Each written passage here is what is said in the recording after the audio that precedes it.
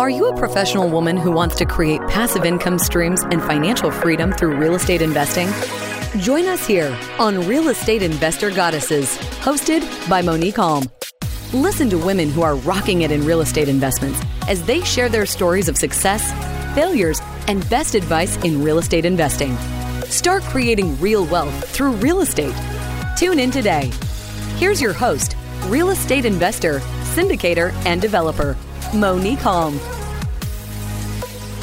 Welcome to the Real Estate Investor Goddesses podcast. I'm your host, Monique Halm. On this show, I interview incredible, badass real estate investing goddesses, women that are crushing it in the real estate game. And my guest today is certainly no exception. I am super excited to have with us Monica Sawyer, who in addition to having, like me, a name that's derived from Monique that's spelled uniquely,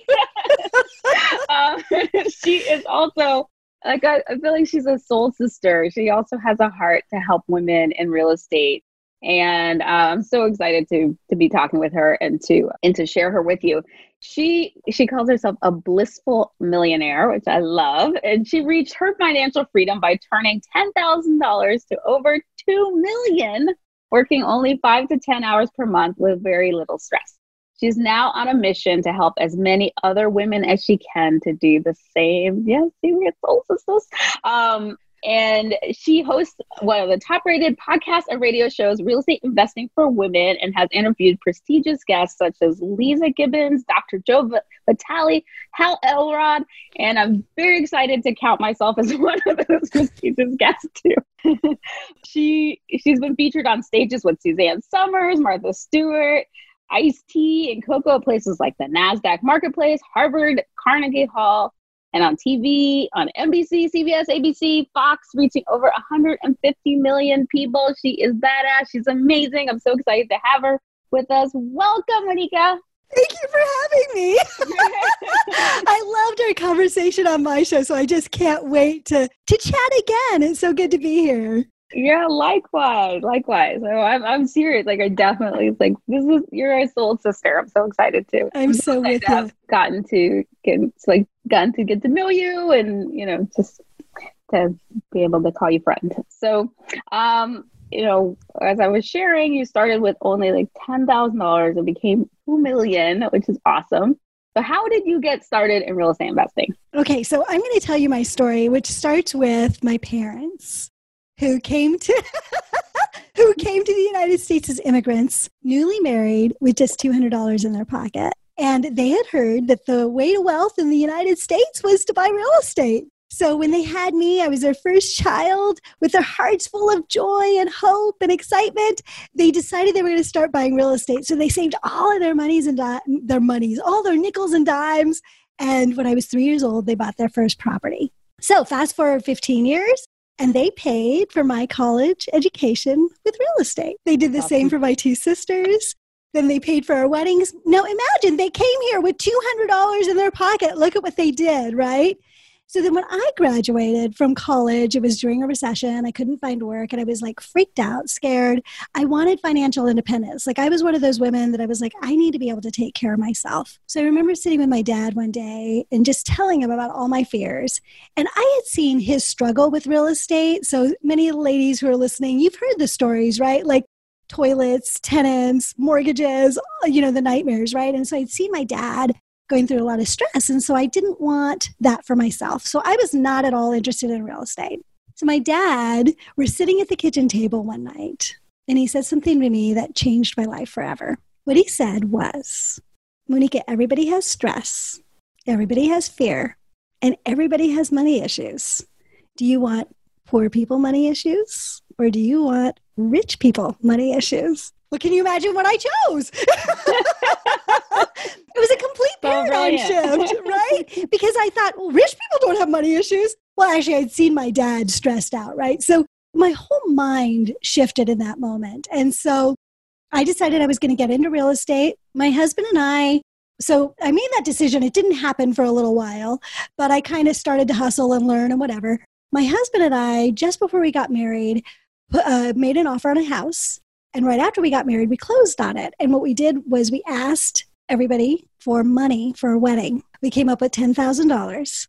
So we put 5% down on our very first home, which was $10,000. And that's how I started. So from there, we waited for it to appreciate. We took the equity out, bought the next place, kept that as a rental, and we went from there. So that's how we started, just $10,000, and just over the years, slowly, easily, blissfully, without too much pressure, it's turned into multiple millions. It's been pretty amazing. That is awesome. So good. You know, I am also first generation American. My parents came here with little money from Haiti. Unfortunately, they did not get the memo that real estate was the way to build wealth. They got the memo that you should go to college and get a good job, like a doctor, lawyer, professor, engineer. So unfortunately, I did not get that memo. Well, actually, mine did the same thing. Yeah, my parents actually gave me the same memo. So it was like, what you do is you go to college, become a doctor, lawyer, engineer, right? And then you bust your butt side hustling with this real estate thing. And I was like, I am so not there, right? Like I did the whole college thing like you, right? Like you became a lawyer. I went to business school at UC Berkeley, but like you, no thanks. I prefer that other way, right? Yeah. Oh, so good. All right. So you built it up. Like, what are you currently investing in? I do executive homes. So here's the thing. I wanted everything to be blissful. And one of the things about being blissful is you want to make sure that you're doing business with people you love doing business with, right? Yeah. Your tenants are your business partners. They are not just people that are out there paying your mortgage. They are your business partners. They will determine how blissful your business is. They were the biggest stress in my dad's life, right? They were calling him at 2:00 in the morning. They were screaming at him, not paying their rent. You know, there was all sorts of stuff. My tenants don't do that.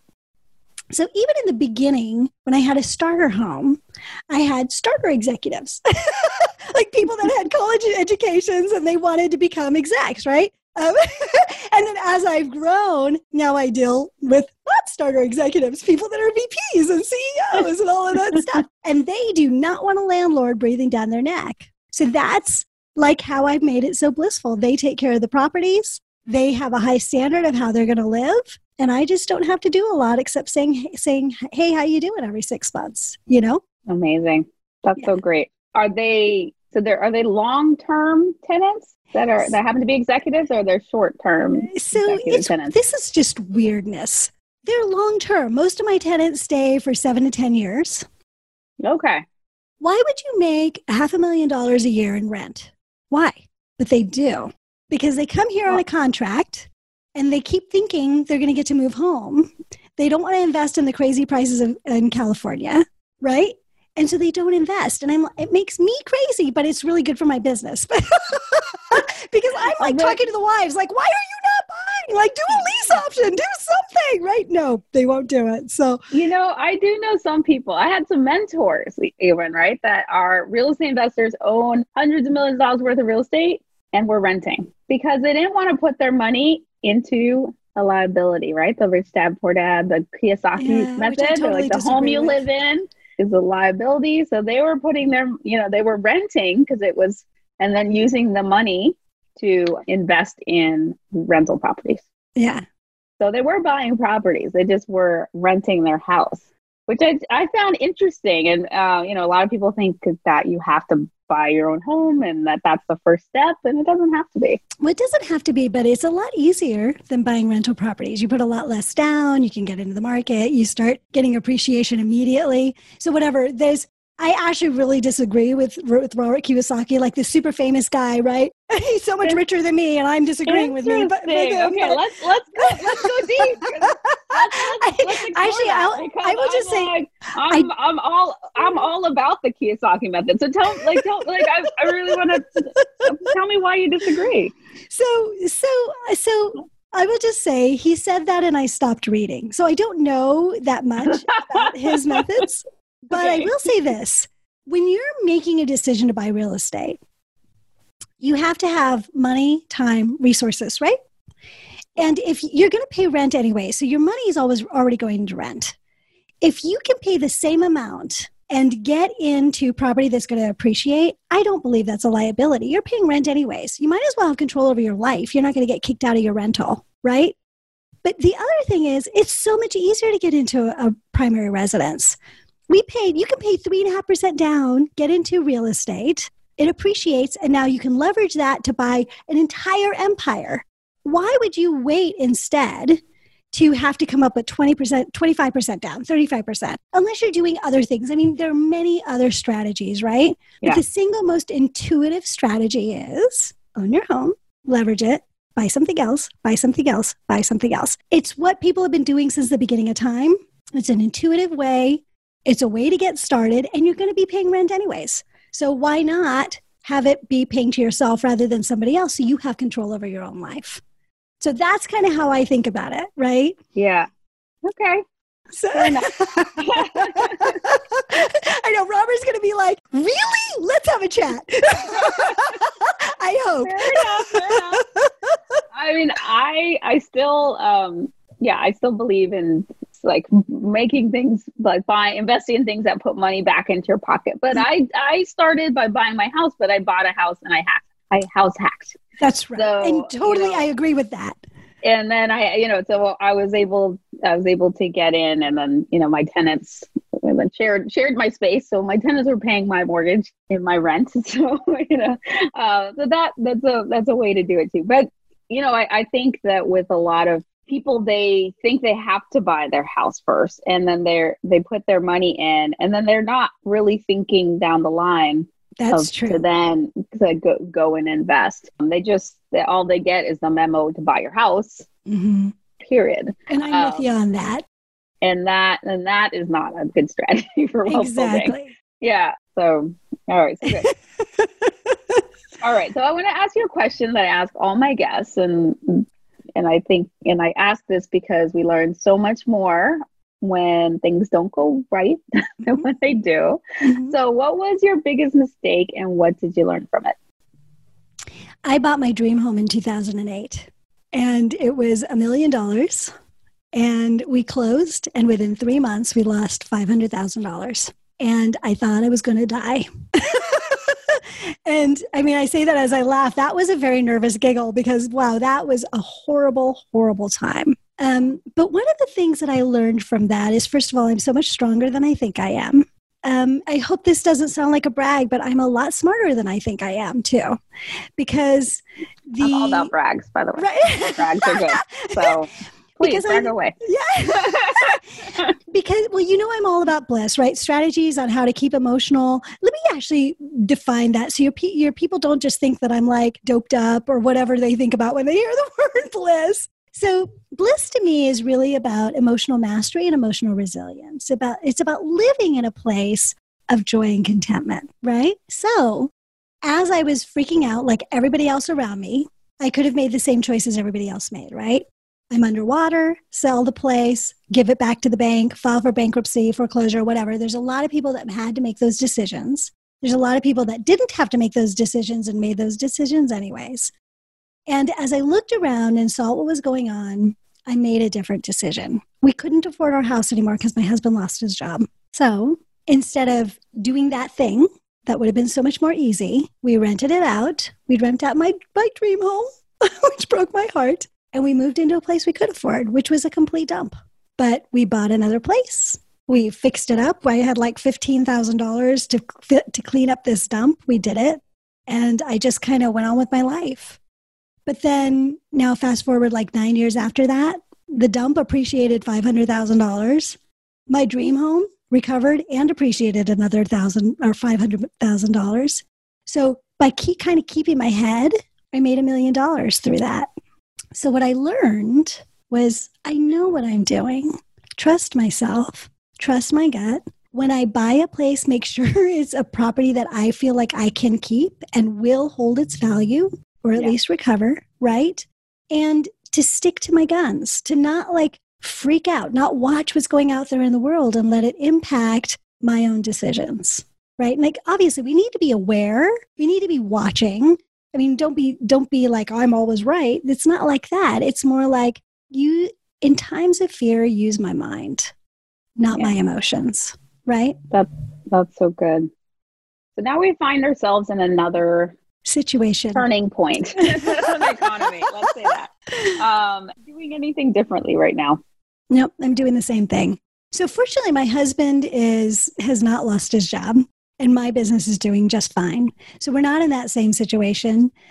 We're watching the market. I mean, there's a lot going on. Our stock portfolio dropped quite a lot, but our real estate portfolio hasn't dropped a lot. We'll see in the next few months kind of what happens. Yeah. But I believe in my properties. I'm going to hold on to them. I'm going to allow my tenants to stay as long as they're going to stay. Now, years later, we have a really nice nest egg. So if they can't pay rent, like there's rent moratoriums right now, right? Yeah. If they can't pay rent, I can cover them and negotiate with them. We're in a good place. So we're just going to do the same thing. We've got a lot more houses, so there's a lot more possibility of things going wrong. But I've been here before, I feel like, and I trusted myself then, and I'm going to trust myself now. I love that. Monica, what are you most proud of? I'm proud of that story. Like I feel like through the years, I learned a lot and discovered kind of what I'm made of when the stuff hit the fan. You know what I mean? Off hit the fan. Yeah.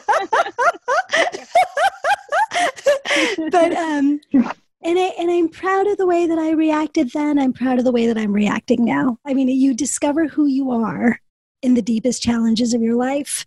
And I'm loving what I'm discovering about me and my husband, like together we are just a wow team. I love that. Yeah. To what do you attribute your success? Determination, patience, and a belief in myself, like a willingness to learn and a belief in myself, and then just sticking with it. Like, I could have just sold those places, and then when they didn't recover in 2 years, I could have sold those places, right? But no, I had patience with myself and with my investments. So sticking with it, not giving up on myself. Beautiful. What advice do you have for a woman who's just starting out in this field? Get in. Like, just do the thing, right? Because we can think about it. We can prepare for it. We can learn. We can do so much stuff and not do anything. You have to take action. So watch the market. A good time is coming. We don't exactly know where it is, right? But we will see some correction. And even if you don't catch the bottom, it doesn't matter. As long as you're in for the long haul. And what I mean by that is like 10 years, you're going to be fine. So do your research on your market and get in, because nothing happens until you take that first step. Such good advice. And what do you wish you'd known at the beginning that you now know? Always hold property. Do not sell anything. Something should be sold. I agree with that. About the dog. I'm so happy you told them. But when you do single family homes in the California market, in the Silicon Valley, Los Angeles, there are certain markets, right? Yeah. If you get in, I mean, I feel so silly. Like we had this house that we spent $10,000 on. I had my very first renters in there. It was a complete nightmare. I had the full experience that my dad had, right? Because that was what was modeled for me. I was like, I'm never doing this again. Sold it. It's now worth $2 million. Shoot.